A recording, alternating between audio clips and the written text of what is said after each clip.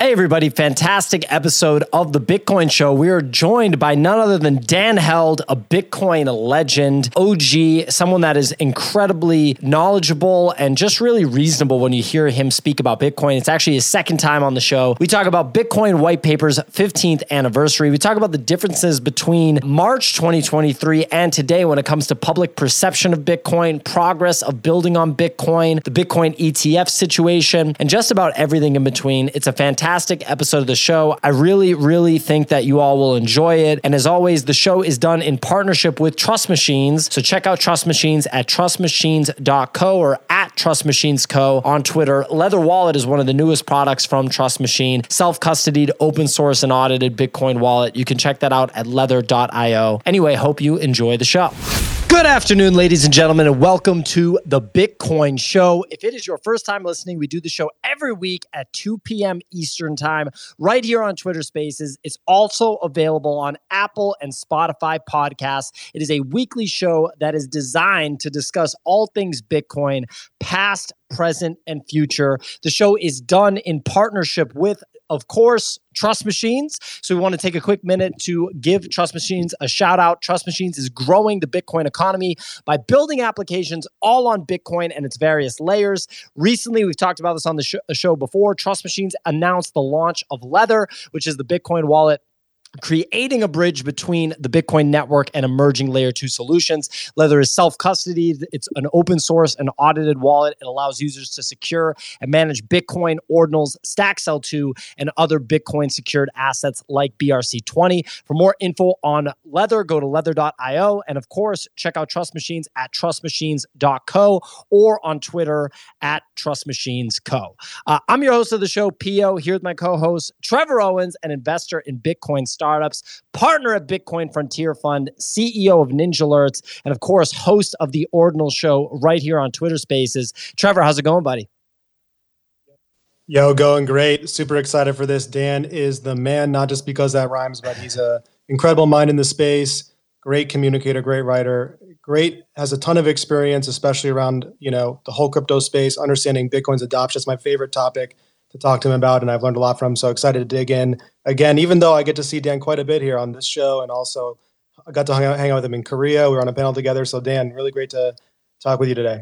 Yeah, guys, excited as well. Love the sticky tweet that you guys put up here. That was the San Francisco Bitcoin meetup in spring 2013, back when Bitcoin was not cool. So yeah, no, I'm really thrilled to jam today. I'm really excited about the topics we've got. So thanks for having me. Absolutely. Our pleasure. Anytime. Of course, the other co-host of the show, Aubrey Strobel, marketing partner at Trust Machines, host of The Observation, former head of communications at Lolly, and very talented Bitcoin content creator in her own right, could not make it today, a little bit under the weather. So we hope that Aubrey feels better soon.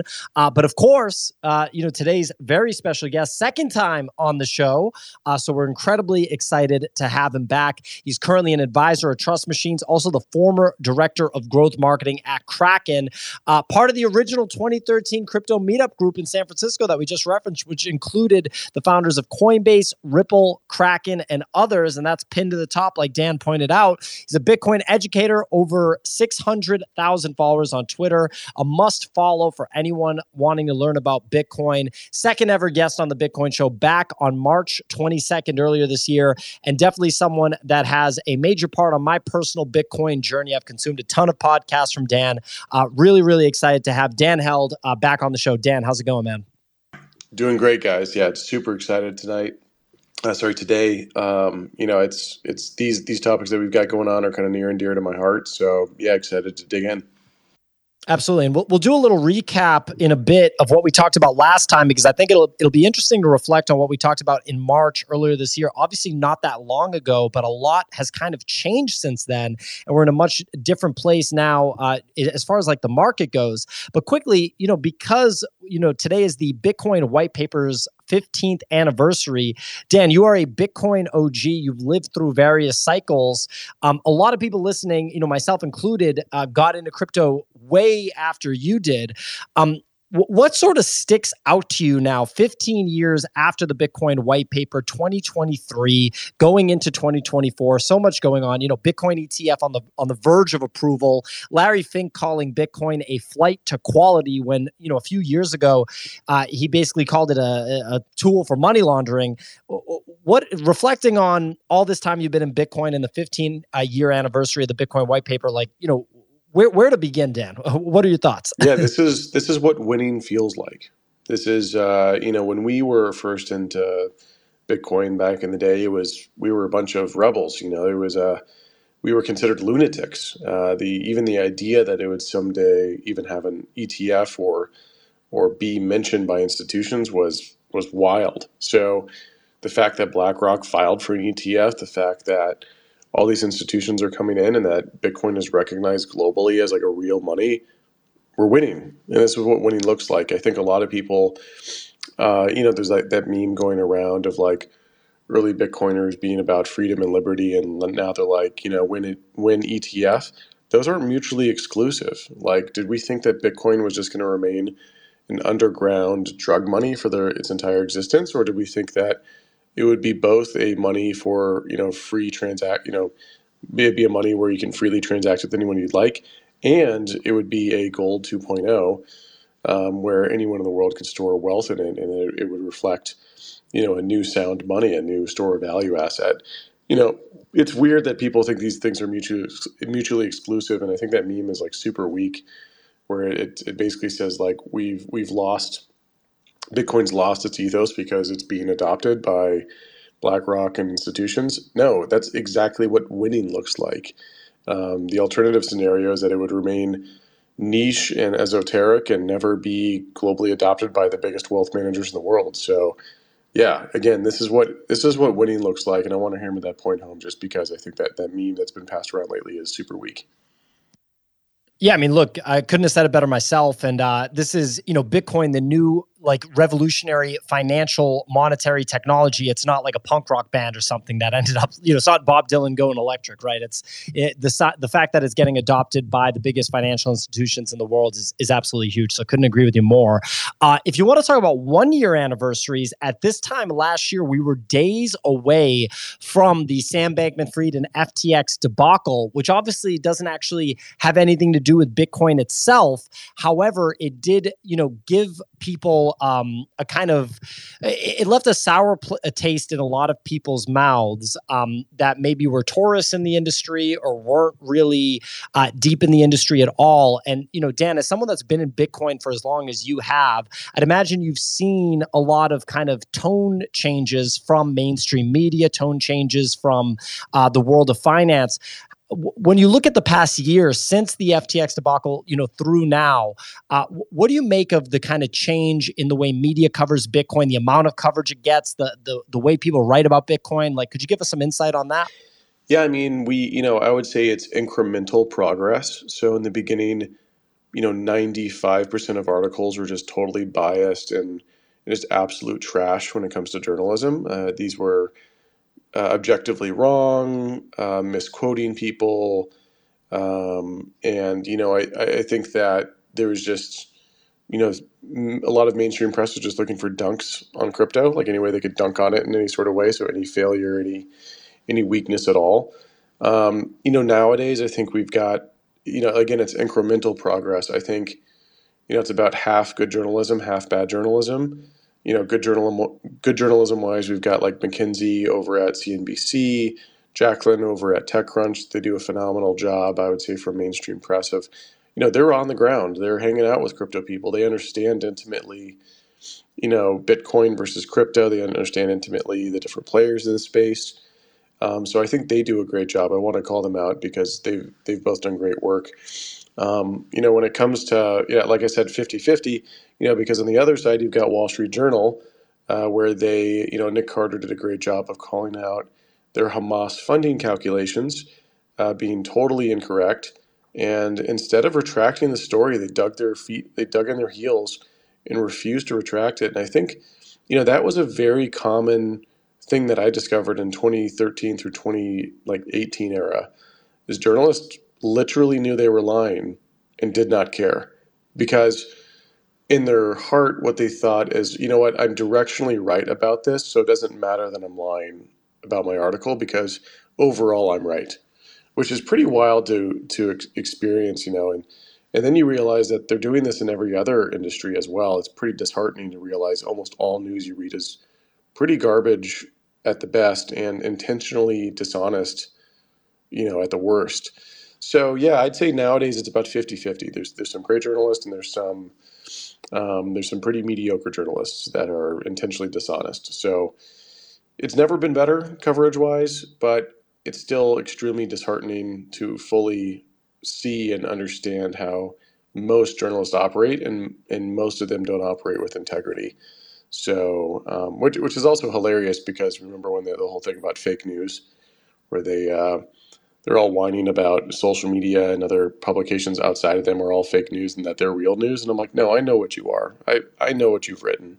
I've seen what, a good portion of you all do. Like, this is not fake or real news. It's just humans who write and have internal biases, and those are always reflected in their writing, whether it's a blog, influencer, or mainstream media publication.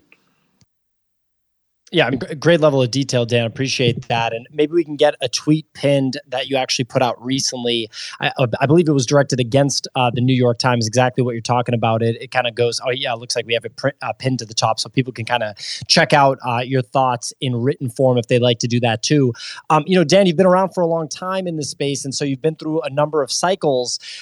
For people that just went through their kind of first major, bear market or their first full Bitcoin cycle, any sort of like advice, any perspective that you can give if people maybe really struggled with the past 12 to 18 months, and maybe some tips for if they have to deal with something like that again, how to maybe deal with it a little bit better? Yeah, great question. I think first and foremost, whenever you enter an investment, whenever you have a position open, you should think about very deeply, why do I believe in this? And with Bitcoin, you should have your thesis behind Bitcoin very much solidified, where you're like, look, I bought Bitcoin because I believe it's going to be gold 2.0. If it does become gold 2.0, the price at which it becomes that would be worth, let's say, $500,000 to $1 million. It reaches the market cap of gold. Let's hypothetically say that is your investment scenario that you've come up with. So when you enter this investment, you've already pre-designated, and let's say it does hit that, so your investment thesis was proven true. You then calculate, do I want to sell calls? Do I want to lend it? Do I want to sell it? And so you have the exit strategy planned before exiting the position. So this disciplined way to think about investing will remove some of the more emotional feelings that you have when holding. Because when you hold and you don't have a strong conviction, then it's going to be really hard to hold it when it goes down. It's going to be hard to hold it when it goes up, because as it goes up, you're like, wow, I doubled my money, I should sell. But doubling your money is silly. For example, venture capitalists don't sell their positions when they double their money. They're in the investment for a high risk, high reward sort of calculation. So they're looking for 10xers, 100xers. Thinking about Bitcoin should be similar. You're not in there for a 2x. Bitcoin, if it achieves gold 2.0 status, should be $500,000 to $1 million of Bitcoin. And I think that is a lower bound case long term. Again, you should each discover your own investment thesis for Bitcoin and decide how long you want to hold it. Second, don't invest more than you can lose. I think that's probably a really big error that a lot of folks make, where they get really stressed out, or they have to panic sell because they need to go pay the bills, and they have to panic sell at the worst part of the market when the market's at its lowest. So I think, being really disciplined with cash flow and liquidity is critical. Also, never trade margin. Do not trade on margin. The swings in this space are absolutely insane. I've actually had a margin position open at one time. I had an Unchained Capital loan where I borrowed dollars against my Bitcoin using my Bitcoin as collateral, and I bought more Bitcoin, like a good Bitcoiner. But, I survived because I looked at all historical drawdown percentages, and I had over-collateralized my position to such a degree that I could survive massive drawdowns. So I was on margin, and I survived pretty massive drawdowns, but I over-collateralized it to a crazy degree. And after that, I promised myself I'd never do it again, because the level of stress was just way too high. So yeah, don't ever go on margin. Just buy, hodl. Of course, self-custody, different exchanges may come and go. You don't want your funds to be there. On the self-custody side of things, sorry, I got a little bit of a cough here. On the self-custody side of things, hold on, hold on one second. Yeah, no worries at all, Dan. No worries at all. Appreciate you coming on, even though you're a little bit under the weather, and phenomenal tips there. I've never been a margin guy. That is a badass story there about over collateralizing and still having to stomach a huge drawdown as Bitcoin, can kind of create. But yeah, take your time. No rush to come back to the mic. Yeah. So, and then on the self-custody side, make sure you put your backup on Titanium. For example, I've used CryptoTag in the past, and then also use a hardware wallet. So that's kind of your A to Z of how to buy, your mental mindset of hodling, your investor's mindset, and all the way to storage.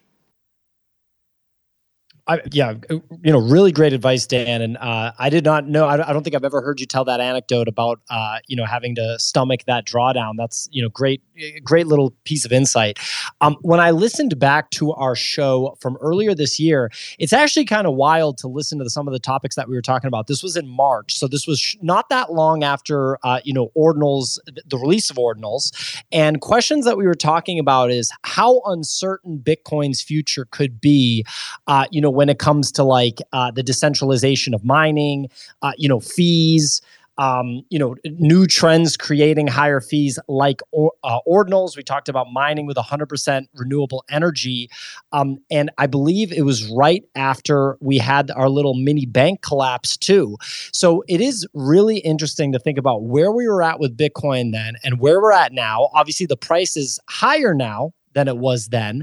But Dan, has anything really, has there been any material change in the Bitcoin ecosystem, would you say, since March? Or is there just more interest right now than there was then because of the price going up? Like there was a big spike in interest back then because of ordinals, and now you're starting to see more interest because the price is going up. But has there been any other material change, maybe besides the ETF being on the cusp of being approved? Yeah, so you've got two pretty big narratives. One is the ETF being approved, and then ordinals. So I think ordinals represent a bigger topic that would be more like Bitcoin DeFi or building on top of Bitcoin. I think that this narrative inside of crypto is one of the most underappreciated narratives I've ever seen in the space. First and foremost, if we think about Bitcoin as like a app development platform, it has the most users. And when we look at app developers on iOS and Android, they're building on there because they have all the users. Bitcoin has the most users, most unique users. It has the most liquidity. It has the most assets that could be locked in TVL. When we think about Bitcoin as the potential to be unlocked through DeFi, it's massive. It is one of the biggest opportunities ever in crypto, actually the biggest opportunity. And I think that a lot of people considered Bitcoin to be this old, dumb chain, which is not true. Bitcoin can do a lot of different things. Of course, can it do what EVM chains do? No. So Bitcoin obviously can't do everything Solana and Ethereum can do, all the cool, shiny stuff. But it's not a dumb old rock. It can actually do quite a bit.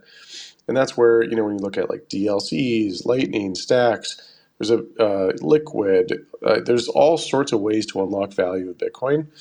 And that's where I think there's tons of different applications. There's tons of different companies, from the ones I consult for, like Trust Machines and Taproot Wizards to, like Atomic Finance. There are all sorts of different Bitcoin DeFi protocols and products coming to market that I think this is going to be super huge. And I think that Ordinals made that really popular and made that narrative, I think, much more real. When you look at NFTs on top of blockchains, being sold on blockchains or NFT communities, Ordinals are already the number 3 NFT community in crypto. If you look at the total volume traded in 2023, which Ordinals only were created in 2023, it's around $500 million, which is number 3 after Ethereum and Solana. I mean, that's incredible. Year 1 of launch of NFTs on top of Bitcoin, it's already the 3rd most popular NFT platform. That's huge. And, ordinals aren't exactly, they're a little bit clunkier as well because it is just with how Bitcoin's architecture works versus Ethereum. So that's where I think these represent very clear market signals that, yes, we have found protocol market fit for people wanting to use these. So I would say, between when we first talked and now, I would say that ordinals have become more and more popular, more and more accepted culturally. And then, ordinals, I would say, basically in this conversation also mean kind of an all-encompassing term for, like DeFi or building on top of Bitcoin. So I think all of that, ordinals really move the Overton window to make it an interesting, acceptable conversation. So, people are looking at things like CTV and, BitVM. There's a lot of really cool new proposals coming out where you can unlock, really, really awesome functionality with Bitcoin using, like new opcodes and stuff like that. So, yeah, I think there's a kind of a whole renaissance happening now in the Bitcoin ecosystem. And then when we look at the more macro narrative side, Bitcoin is moving inversely to the mainstream equities. We're seeing bonds sell off, and we're seeing equity sell off. Bonds have had their worst year in, I don't know, was it 70 years or something? We're seeing the really pretty, crazy macro cycle play out, a very long macro cycle of debt play out, and Bitcoin is very well positioned, I think, as a store value asset, as a gold 2.0 narrative for this moment. And right now it's trading like that. It's moving inversely. It's going up while the market's going down. And if that continues and that narrative picks up steam, it becomes reflexive. Or that narrative does become why Bitcoin's price is going up, and it goes up because of that narrative. And it sort of feeds upon itself. So I would say, and this is all leading up, and I don't want to front run the question around the halving, but the halving is coming up in April, and that certainly will, market timing for our own crypto market cycles couldn't be a better setup. Dan's done so many podcasts, ladies and gentlemen, that he knows the next question that's going to come before you ask it. Absolutely love it. Talk about a pro.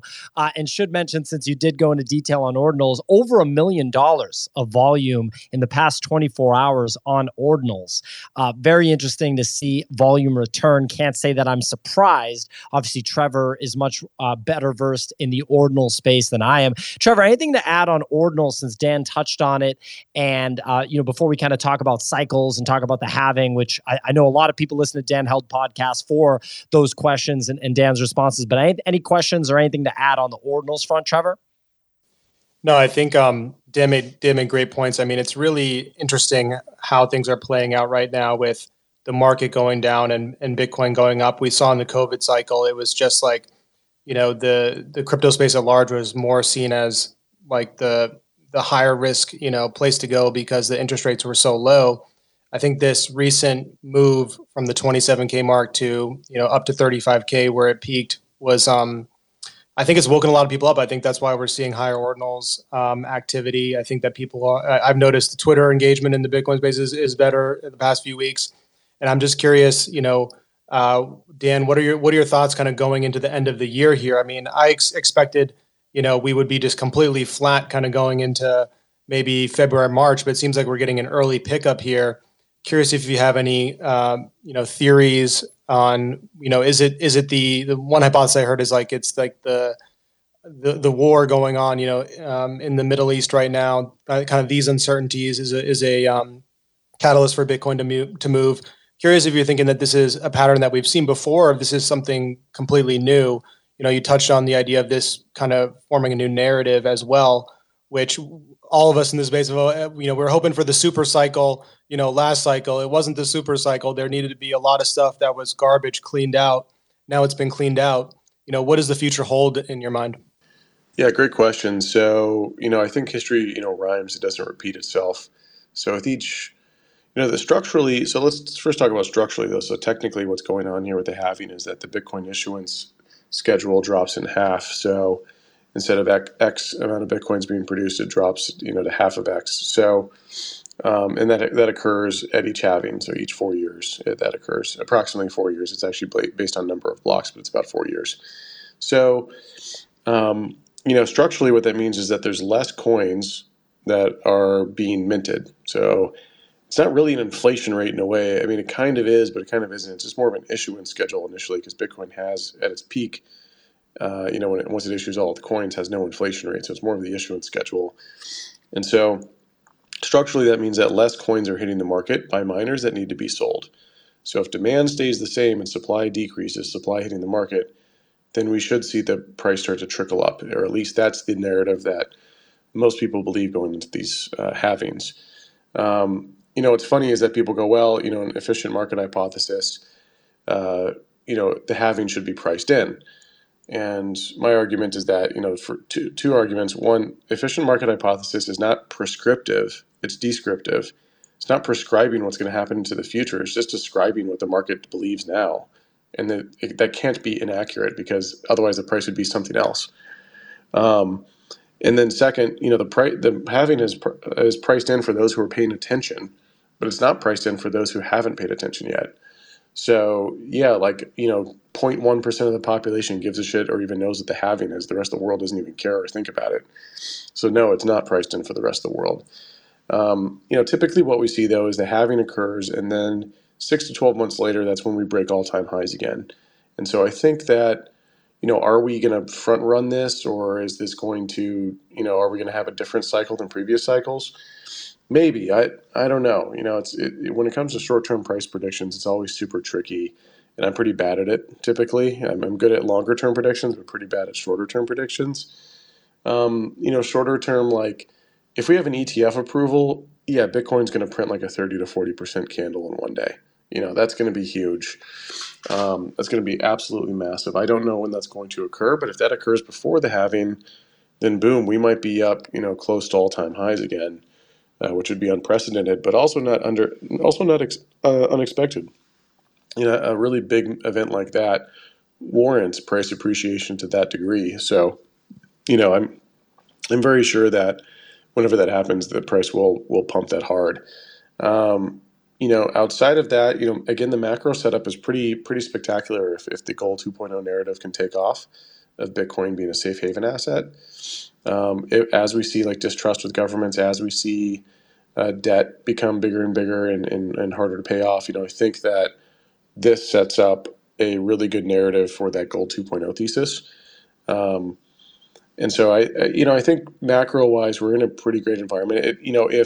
If Bitcoin had traded like it did in 2020, where, as a risk off asset where everything sold off, then I would think we're not in a great position structurally.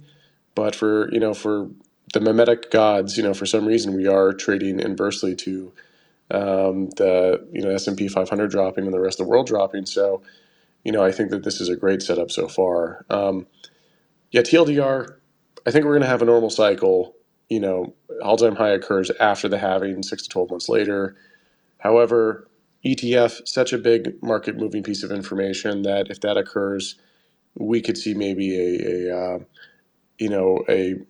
maybe a front running of that narrative, or an earlier cycle than usual.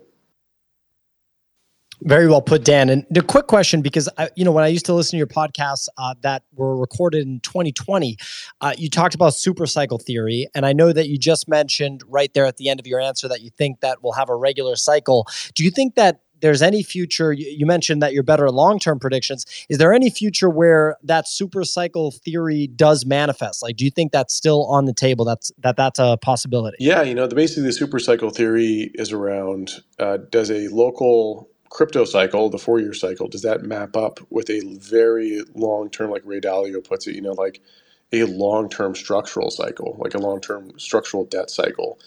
And this cycle is much more, I think, at the right time for that event. We're seeing bonds sell off. Treasuries are down 40%. That's unprecedented. That's never occurred, I think, in 70 years. Or I've even seen charts where bonds have sold off more than the founding, more. Bonds have sold off harder than any other moment in the entire history of bonds in the United States. Stuff like that, where maybe this is the moment where that bigger macro cycle finally occurs. So yeah, I think the super cycle theory it wasn't wrong. It was just early of will the 4-year cycle map up with a very large structural cycle? And I think this is much more, I think lined up there.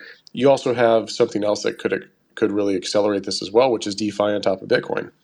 When we look at speculative activities on top of Ethereum, a lot of it was yield farming, NFTs, and those type of activities bring in different sets of market participants. Like NFTs bring in more creative folks. but they need the underlying asset, Ethereum, to play those speculative games. And that's where if we bring those speculative games to Bitcoin, we get more adoption in the next bull run, whereas Bitcoin's primary adoption loop during a speculative cycle is just spot trading. So I think that, DeFi and Bitcoin plus the Bitcoin cycle plus the macro environment could set up the super cycle. A lot of people gave me flack for that too, because they're like, oh, it never happened. But, I was describing what would happen if a large macro cycle mapped up with a local 4-year crypto cycle. So until that happens, then the cycle, hypothesis can't be tested. So if that happens this time, we'll see if that turns out to be true. Incredibly difficult to predict, obviously, and things can, such radical changes are really hard to see coming. I mean, for example, Larry Fink calling Bitcoin a flight to quality when it used to just be referred to by him as something for money laundering.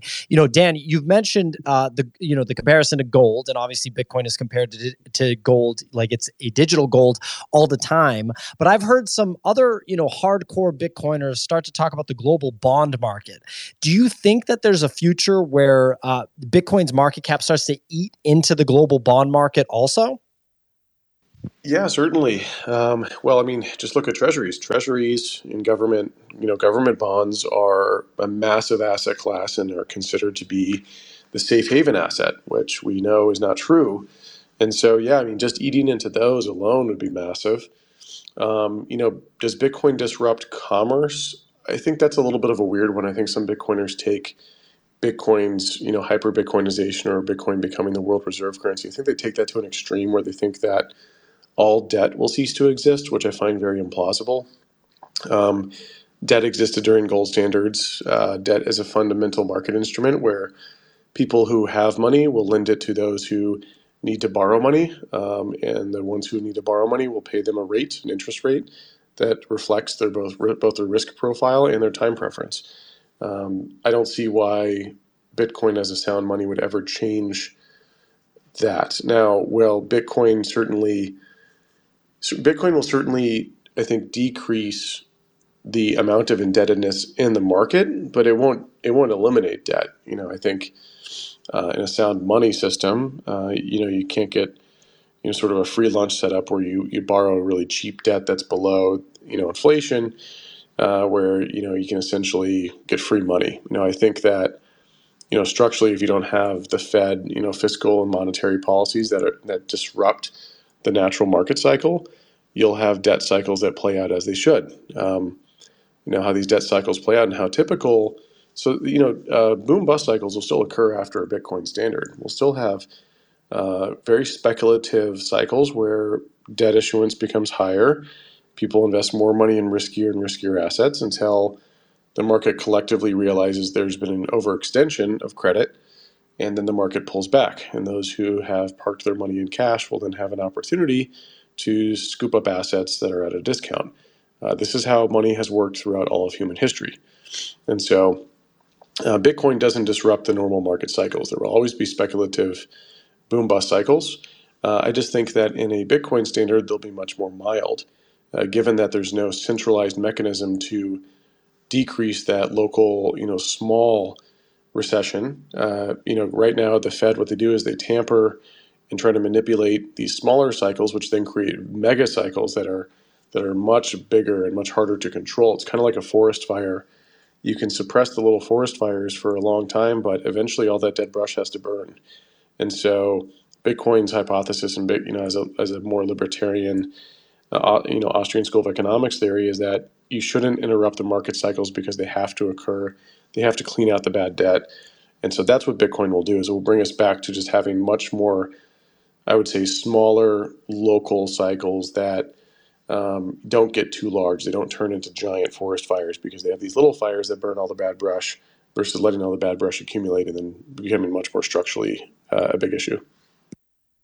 Wonderful analogy. And you mentioned the Fed. When we had some macro folks on this show, maybe 3, 4, 5 months ago, Joe Consorti, Joe McCann, really, really sharp guys when it comes to discussing, the Fed and market cycles like you're talking about. At that time, Bitcoin, as a forward-looking asset, it wasn't seeing, weakness in the Fed. It was anticipating, more like hawkish behavior from the Fed. But now, it does seem like a rate cut could be coming relatively soon. I mean, when we had Raoul Pal on our other podcast a few months ago, he actually predicted a rate cut before the end of the year. And at that time, I was like, wow, it's an aggressive prediction. Now I'm like, well, it might happen. I don't know. It could happen. I just feel that that's a lot more realistic now. I'm just curious, how closely do you pay attention to the Fed? And, how much do you think that the Fed and interest rates are going to matter for Bitcoin this cycle? Because when you talk about the last cycle, people bring up the low interest rate environment. They bring up COVID and the money printing and everything like that. They say this time, that's not going to be there in the same way. So how much do you pay attention to those factors, going into this cycle? Well, it certainly matters. And I think the only difference is there a reflexive loop built on the Fed's moves that impact Bitcoin?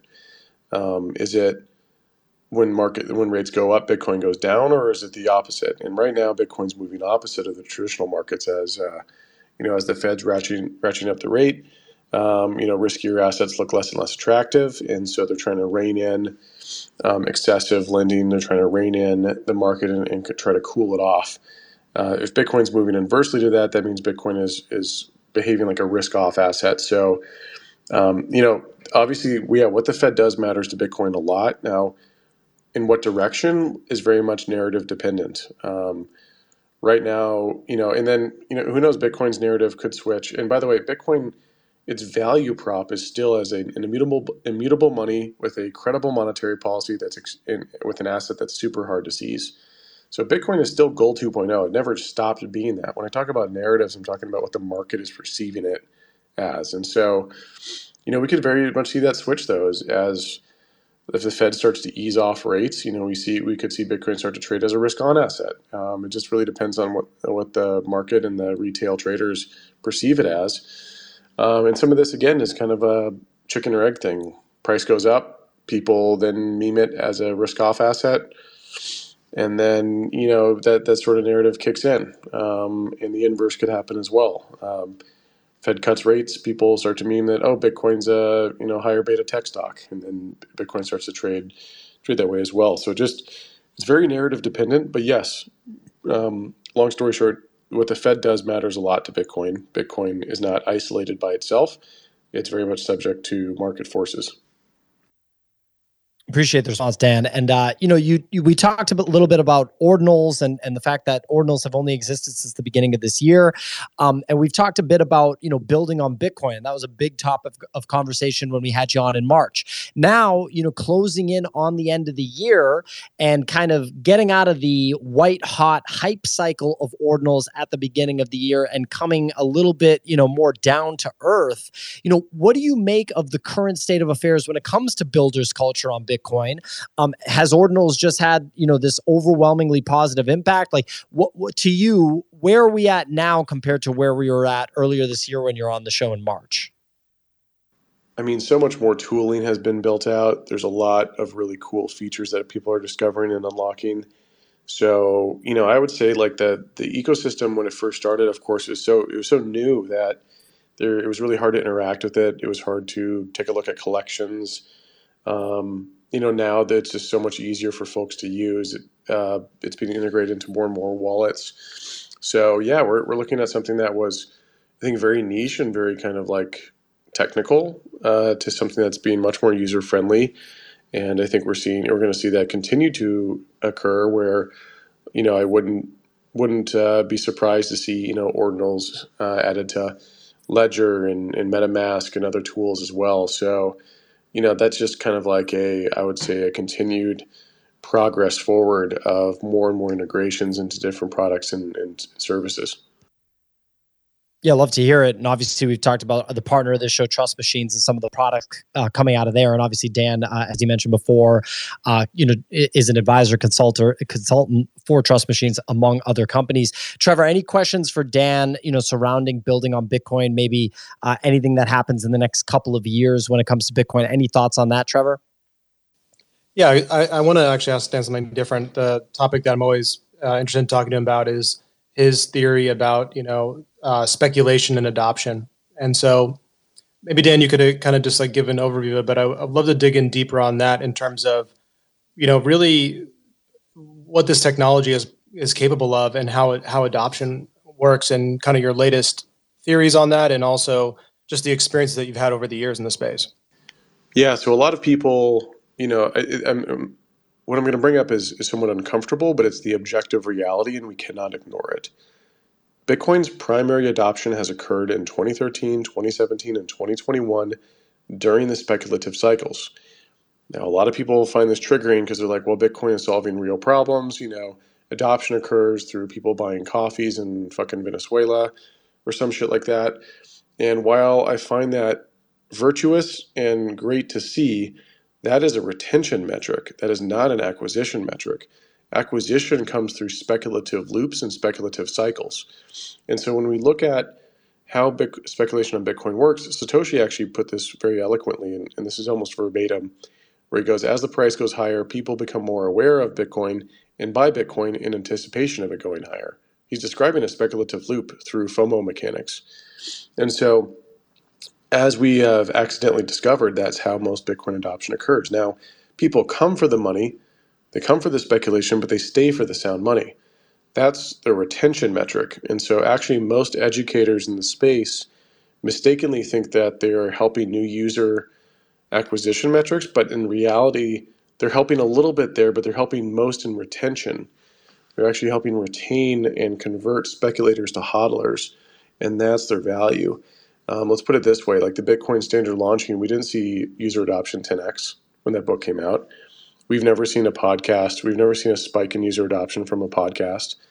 What we have seen, though, is I think, the hodling become much harder or much more with stronger conviction. Because before, there wasn't even YouTube channels or podcasts on Bitcoin back in 2013. It was hard to really believe in it because it was hard to understand. Whereas nowadays, there's so much content and great ways to understand it and learn it that we convert these speculators to hodlers, I think, at a greater rate than ever. And so, yes, the uncomfortable truth is that that's how Bitcoin adoption occurs, through speculative mechanics. That's how humans work. I wish we didn't work that way, but that's how we work, And so as we've seen this occur, a lot of people go, oh, well, Bitcoin speculation is good for Bitcoin, but it's silly for other things. And what I observed with NFT NYC, though, was that these NFT hodlers were buying, an NFT in ETH, and they were like, yeah, I bought it for 0.1 ETH and I flipped it for 0.3. And I'm like, cool, awesome, congratulations. I'm like, well, what do you think about proof of work versus proof of stake? Or what do you think about the monetary policy and the NFT participant? They were like, I don't know what those words mean. And at first I scoffed and I laughed and I'm like, what a silly, NFT hodler, right? But then I realized if I were to go ask most Bitcoin holders, they probably wouldn't know either. They just bought Bitcoin because their buddy bought it and they're holding it for speculative reasons. And so that's where Ethereum has more speculative games on top of Ethereum. They have NFTs, yield farming, and those pull in different audiences and different people. Bitcoin pulls in a certain type of person. And so if we think about it from like a speculative casino mechanic, the Bitcoin casino, the underlying native token is Bitcoin, and there's only a few games to play. There's like basically spot trading. So you've got like craps. The Ethereum casino has all sorts of speculative games to play, and the underlying token there is Ethereum. So when people go play yield farming or other types of games, they're playing with the Ethereum token, and when they walk out of the casino, they'll have a little bit leftover Ethereum tokens left, and then they end up hodling those. So I believe the reason why I care about DeFi on top of Bitcoin, one, I believe in freedom of money, so people should be able to do whatever they want with their money. So if they want to speculate with it, great. Two, these speculative games bring about more user adoption.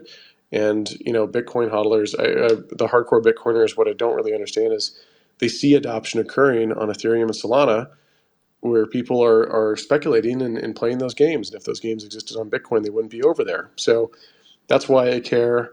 That's why I think it's important for Bitcoin. And Trevor, you raised your hand a little bit ago. I'm curious to hear what you have to say. Yeah, and I'm curious if you have any like analogies to like the meat space world in terms of like new currencies, new economies. Capitalism kind of drives the world, right? Like, the the colonists of the United States of America came over, taking a risk for potential upside. Like, I'm curious if you've seen any analogies kind of like across history that maybe could convince some of the people who really don't want to believe this thing. Yeah, it's a great question. I actually started to research this a little bit when it came to equities, bonds, and other types of financial instruments. Equities were actually considered quite controversial. They were created back, I believe, it was like 14 or 1500 to finance different boat excursions. So these merchants would go out, and the trips might take 3 months to a year, and they needed someone to fund it. And so people would pool their money together in the form of equity, pull their money together and receive equity for these individual ships that would go out and go trade. Now, of course, some of the more famous companies that became quite large, Dutch East Indies, the East Indies Company, these became enormous, and there were entire speculative cycles that occurred just because of a singular company. The East Indies Company, the British one, in fact, grew so large and the financial crisis was so great from it that the Crown refused to approve new publicly traded equities for 100 years, which is pretty wild. And that's actually why, and what led to the New York Stock Exchange becoming the world's predominant stock exchange, is that they didn't care, that they kept approving stocks to be listed, whereas the British felt that they should reduce speculative speculation occurring in their stock market. So speculation isn't going anywhere. It's old as time. Humans were likely speculating on beads and other things as well way back in the day. So speculation will always exist. New financial instruments will be created. You've got other things like bonds and credit default swaps and other types of financial instruments where bonds and options are like really critical market features, and options were first created as a way for rice farmers. They were also called samurai options, rice farmers to hedge their crops, to hedge their bet. So, these instruments are really critical and initially were almost always viewed with skepticism. And I think that, when we look at Bitcoin and when we look at these new types of financial instruments like yield farming, like AMMs, it's first viewed with skepticism, or NFTs are viewed with skepticism of, oh, this is just speculative fervor. Same with tech stocks. In 2000 tech bubble, everyone thought tech was dead. Tech was not cool. You did not want to work in tech in the year 2000. People were probably like, oh, hey, do you need a job, or you need to sleep on my couch or something. Now tech workers are considered the most well-paid, wealthy people in the world. So yeah, every new asset type usually met with skepticism because of the speculative mechanic, but that's where this is as old as time, and speculation is not a dirty word.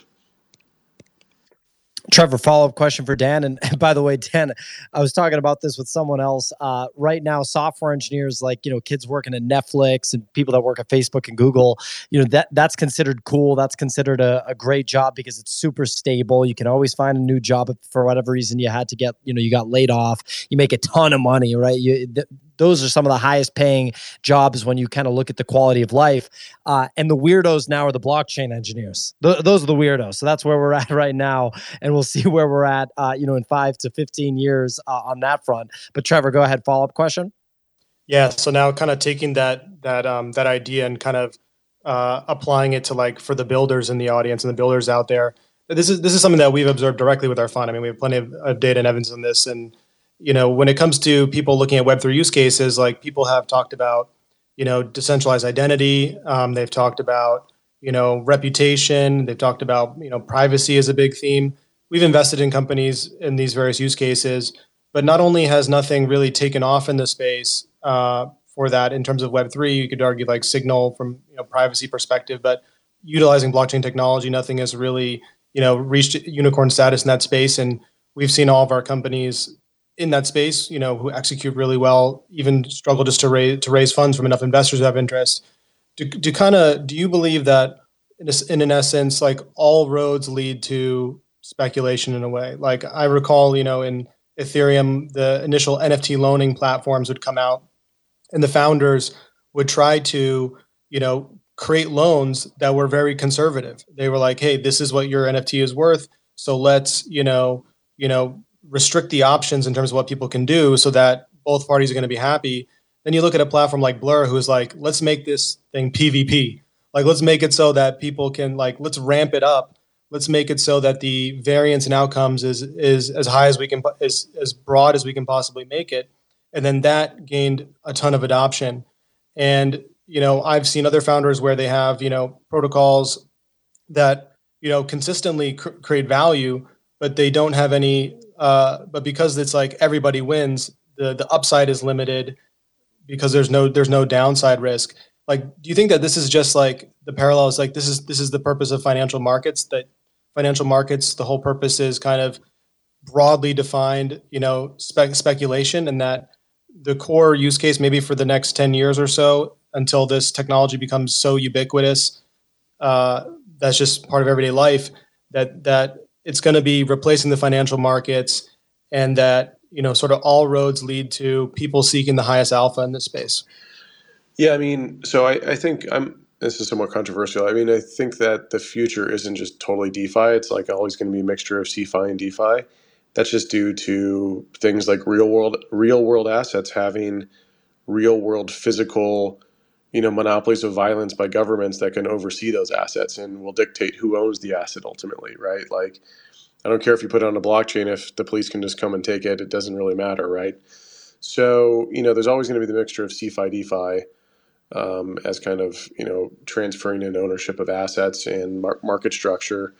Also, I think that, when we look at DeFi, like, obviously I'm incredibly bullish on DeFi as a whole. I think it's super cool and really fun. We've basically eliminated counterparty risk. However, if we're speaking with full, I think, honesty and full just transparency, like, the amount of hacks that occurred with DeFi, the protocol risk is incredibly high. And if we look at total TVL locked now and all of the money that's ever been stolen out of DeFi over the last couple of years, it's a gigantic percentage. And if we extrapolate that to 20 years of financial history, like, dude, I mean, that's an incredible amount of theft and hacking that would occur.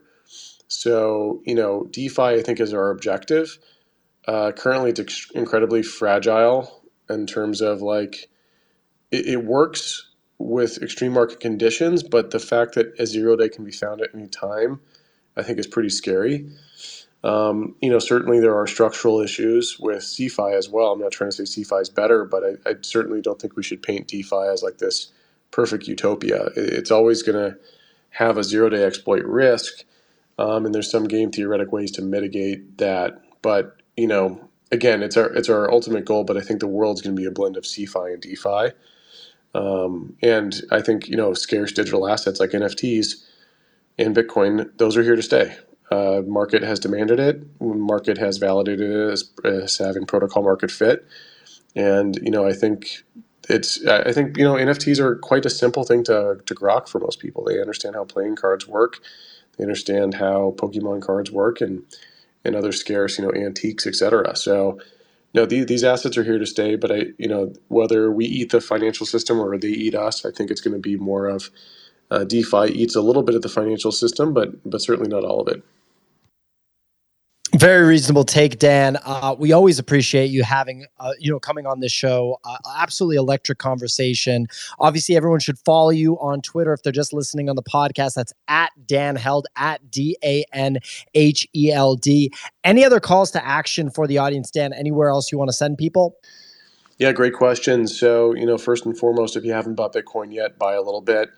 Put in 1%. I think 1% is a very small amount. If it goes down, 1% of your net worth is not worth a lot, but when Bitcoin moves 10 to 100x, that could represent a lot more of your portfolio. So get off 0.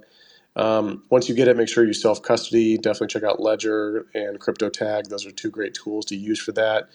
And then finally, if you want to learn more, you can check out my website, danheld.com, and check out my blog where I write about a bunch of different Bitcoin topics, or the Held Report, my newsletter. Outside of that, definitely recommend you check out Trust Machine's blog. They've got a lot of great topics on Bitcoin DeFi.